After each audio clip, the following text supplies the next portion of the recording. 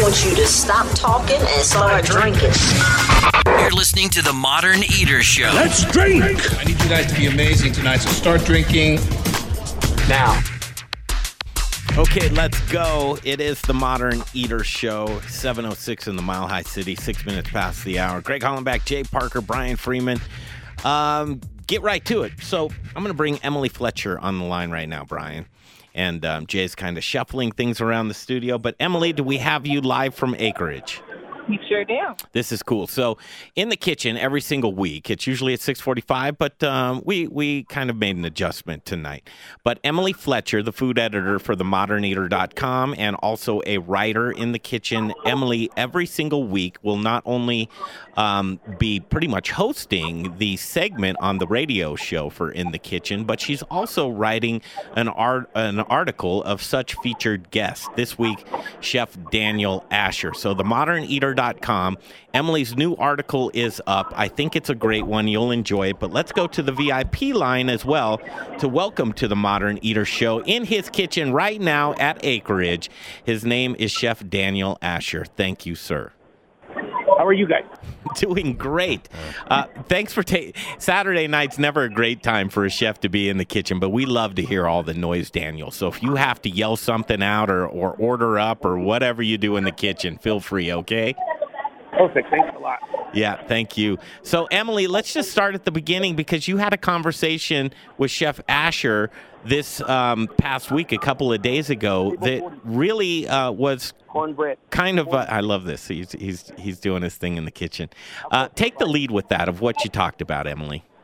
Yeah, absolutely. And yeah, you're going to hear some noise. It is no joke. It is busy up here tonight. So, again, essentially, Chef Daniel Asher and myself and Ciders, Eric Foster, chit-chatted a lot about food philosophy and the fact that really the way that we see food, the food industry, what we eat, how we cook, really spills over into our life. And a lot of the way that people eat is also the way that they live. And I think it is absolutely the case with Chef Daniel Asher. Chef, where did you get this philosophy from? Were you born with it or was it an acquired thing? I think, growing up, my mom was very conscientious of growing food. We had a couple gardens on the side of the house that she used extremely efficiently.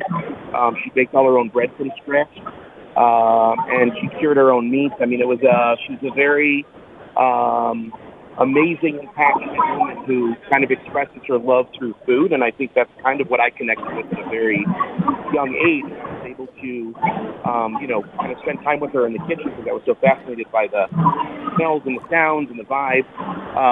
And then when I was, super young, like 7, 8, 9 years old, I was just making food with her and learning how to make, sauces, dressings, and rolling meatballs, and just the basic, beautiful core elements of the simplistic beauty of food, and getting greens from the garden for salad and topping them with some, oil and a little bit of vinegar and salt, and just connecting with the beautiful flavor of simple ingredients that are grown with love. And I think that connection formed my desire to seek out these relationships with everything that I want to bring into the kitchen to work with and play with, and hopefully turn people on to the beauty of food grown with integrity and with vision and with purpose. So Daniel, Brian Freeman here. I know you have a couple kids. Are you teaching them the same? You got a garden? Honestly, I'm personally not often at growing things, and I don't have time to focus on nourishing things for personal use, but I definitely professionally focus on that. But at home I'm very specific about making sure our family has really great food that's clean and organic and grown with love from people that I know, so that I want their bodies to be nourished with the same integrity that I want to see. Yes, in the kitchen. Can I give you chicken nibbles for 5 feet? Well, Daniel, not a lot of people know what a great guy Daniel is, and what he talks about, his integrity. It's really deep, and it's all the food. I've worked with Daniel from a distributor level for years and years, and I'll tell you, there was always one thing that Daniel said is I want to make sure that farmer's taken care of, and I'm going to pay what I need to pay because I know it's going back to the farm. Right. Daniel, I know you're in and out, but a question to you to answer when you can. As far as it goes with keeping the integrity of your sourcing and your philosophies, let's face it, along the road somewhere, it could have been easy for you to cut corners and probably still could today. What keeps you on the track of food integrity, sourcing, community, and the values that you have there within? I think transparency is super important. If anyone, from staff to guests wanted to see what was going on in the walk-in coolers, I happily would incorporate that into any sort of tour of how a good kitchen is run. I think there's definitely some kitchens that would not necessarily love people to see what's going on in their walk-in versus what's written on the menu. Because unfortunately doing things, expressing yourself in a certain way and doing things with that same level of intention gets extremely challenging in a commercial kitchen environment. And, I think people reach a point where you need to cut corners based on, whether it's, tiny margins, which are notorious in this industry, which is very hard to work with, and trying to meet certain goals. But if you compromise the quality of the food, yeah, yes, a huge disservice. It's kind of discounting the ability to have people connect with the true cost of food, and having that ability to share that knowledge with guests is extremely important, because I want people to know the difference between a beautiful, locally grown, organic heirloom tomato versus commodity, mass-produced tomato that's been gassed, so it gets this appealing color and there's no flavor and it's devoid of any sort of soul. Obviously, there's a huge price difference between those two tomatoes, and that price difference has to translate on a menu.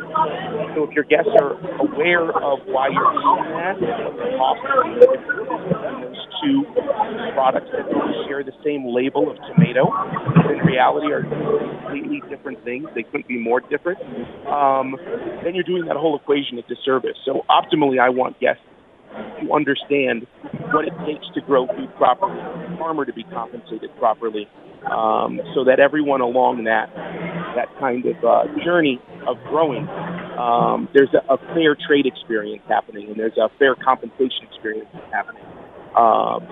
And it's really all about the extra time to think about things on a little bit of a deeper level, and not getting lost in the chaos and the hustle and bustle of normal restaurant life, whatever normal happens to be. Yeah, Emily intimated in the article that she wrote about you of responsibilities that we all have as human beings every day that we wake up, and how we kind of fit into this world. And I think food and beverage is really your wheelhouse. But what are some of the responsibilities that you believe as human beings that we should all notice so that we can all be symbiotic? Well, I think, and I appreciate her touching on that idea of hospitality is kind of a universal experience. It's not an industry that people choose to enter if they're working in, restaurants and hotels, and that experience, have the opportunity to experience hospitality when you're walking into the bank, and you hold the door open behind you for someone that might be walking in as well, and you're thinking about someone behind me, and I hold the door open for them and make their process a little bit easier. Or if someone aggressively cuts you off in traffic, instead of jumping to a negative place of what the hell's wrong with that person and getting all angry about it, you take a moment to think, wow, I hope they're okay. I hope they're not dealing with some terrible emergency. They're obviously trying to get somewhere faster than I am. And you kind of wish them good luck on their journey. But I think we get so wrapped up in our own process and our own equation, we internalize things, and we get kind of selfish about how we tend to view experiences like that, and that's how it affects me, as opposed to how does it affect us and the we. So if people are able to kind of, Google Maps, zoom out in this moment and look at the bigger picture, getting cut off in traffic is not the end of the world. It's just part of the journey of deciding to thrive in this day and age. there's no reason to get angry about it and send that negative energy, to other people around you. And I think those moments of thoughtfulness and kindness are what hospitality is all about. It's about thinking of others. In a restaurant, it's expressed very simply by saying, "Can I get you more water?" Or, "Hey, you look like you don't know where the bathroom is. Let me show you the way." Or, "Hey, you look cold. Can I adjust the heat for you?" It's very easy in a restaurant to gauge what people's needs are because they're showing up ultimately hungry and thirsty. So right out of the gate, you already know what the relationship is about. But when you're out in the actual world, you don't know what people's relationship is in that moment. So you have to think a little harder and dig a little deeper and make sure everyone's okay. If someone's kind of looking around on the street, maybe they're lost. Check in and say, "Hey, can I help you find something? You look lost. Are you okay?" If someone's, walking by you and they seem super upset, just say, "Hey, hope your day gets better." If we take these opportunities to express our, universal connection to one another in those quiet moments when no one's watching, it kind of creates this culture of humanity, which is, I think we have never needed more desperately than right now, is to be kind and thoughtful with one another. Let's just end the show right now. I mean, don't you love it? It's Daniel. like it's a Buddhist philosophy from this guy. And then it goes into his food and how he does business with people. Daniel Asher online with us. He's in Acreage. You can find him at River and Woods as well. Emily Fletcher wrote a great article about him. Emily, finish it up. Take it from here. How can I follow that up? Are you kidding me? I said it earlier, but Chef Daniel is good people. I'm standing right next to him, hugging him right now. He's good people. I feel like I'm going to listen to this podcast over and over to get ready for my day, right? Go out there into the world as just like a better person. Yeah, Emily's a great gal too, Daniel. I'm glad you two could meet each other. No, it's been phenomenal connecting over this experience, and thank you guys for the opportunity to showcase the beautiful new restaurant on the hill in Lafayette, Acreage, and the amazing stem cider production facility, which has full transparency through glass windows next door to the restaurant. And please come check out River and Woods in Boulder, which is approaching its beautiful second year this September. I want to encourage people listening to just connect with where your food comes from. Like really reach out and know your farmer, know who's growing your food, who's producing things that you're feeding yourself and your family. Make sure those people are taken care of properly. And it's not just about food. It's about what shoes are you wearing, what T-shirt are you wearing, what car are you driving. It's important to know what companies you're supporting when you vote with your dollars. You're making an active and conscious decision to say, "I agree with this equation."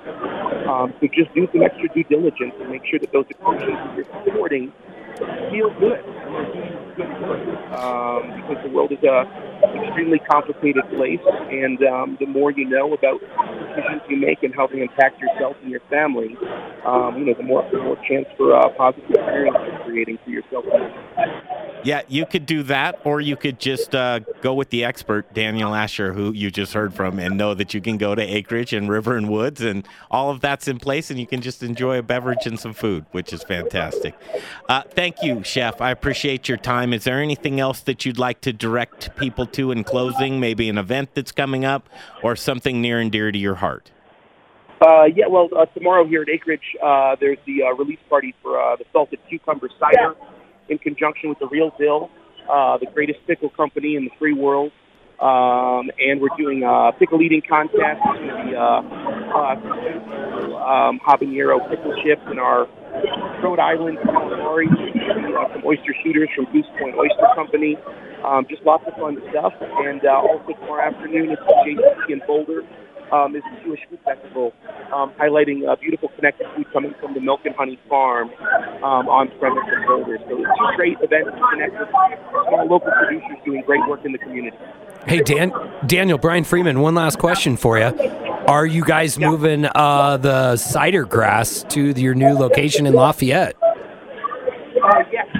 This will be the new headquarters, so to speak, of the Cider Grass Festival. There'll be an awesome band shell overlooking the entire Front Range. There's views from Castle Rock up to Estes. Absolutely beautiful panorama, and the band shell will be in the front of that backdrop. Cider Grass is going to get bigger and better, and Acreage down here in Lafayette is going to be the nucleus of that experience. So there'll actually be lots of live music here all summer.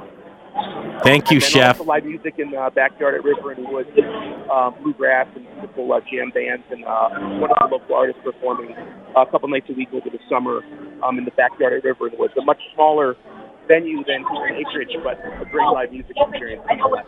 Appreciate your time, Chef. Thank you so much. We love you, Daniel.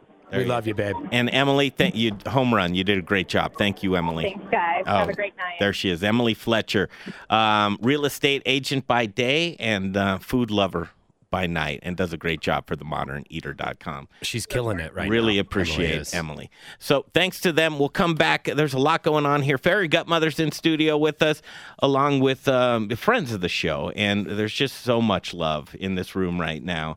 And it's going to be really cool to talk about this event that's going up. Sarah Beatty, there's a casino cook-off in Black Hawk that's going to be happening, and we want to give you all the details with that. And then Resolute Brewing Company, that'll round off the show. We'll do Resolute Brewing Company and Booze in the News with all the booze news you can use. Greg Hollenbach, Jay Parker, Brian Freeman, The Modern Eater Show on iHeartRadio. Choose your path through Cyberland. Don't forget to check us out on Instagram and Facebook for all the fun photos and videos. Just search The Modern Eater or check out the website, themoderneater.com.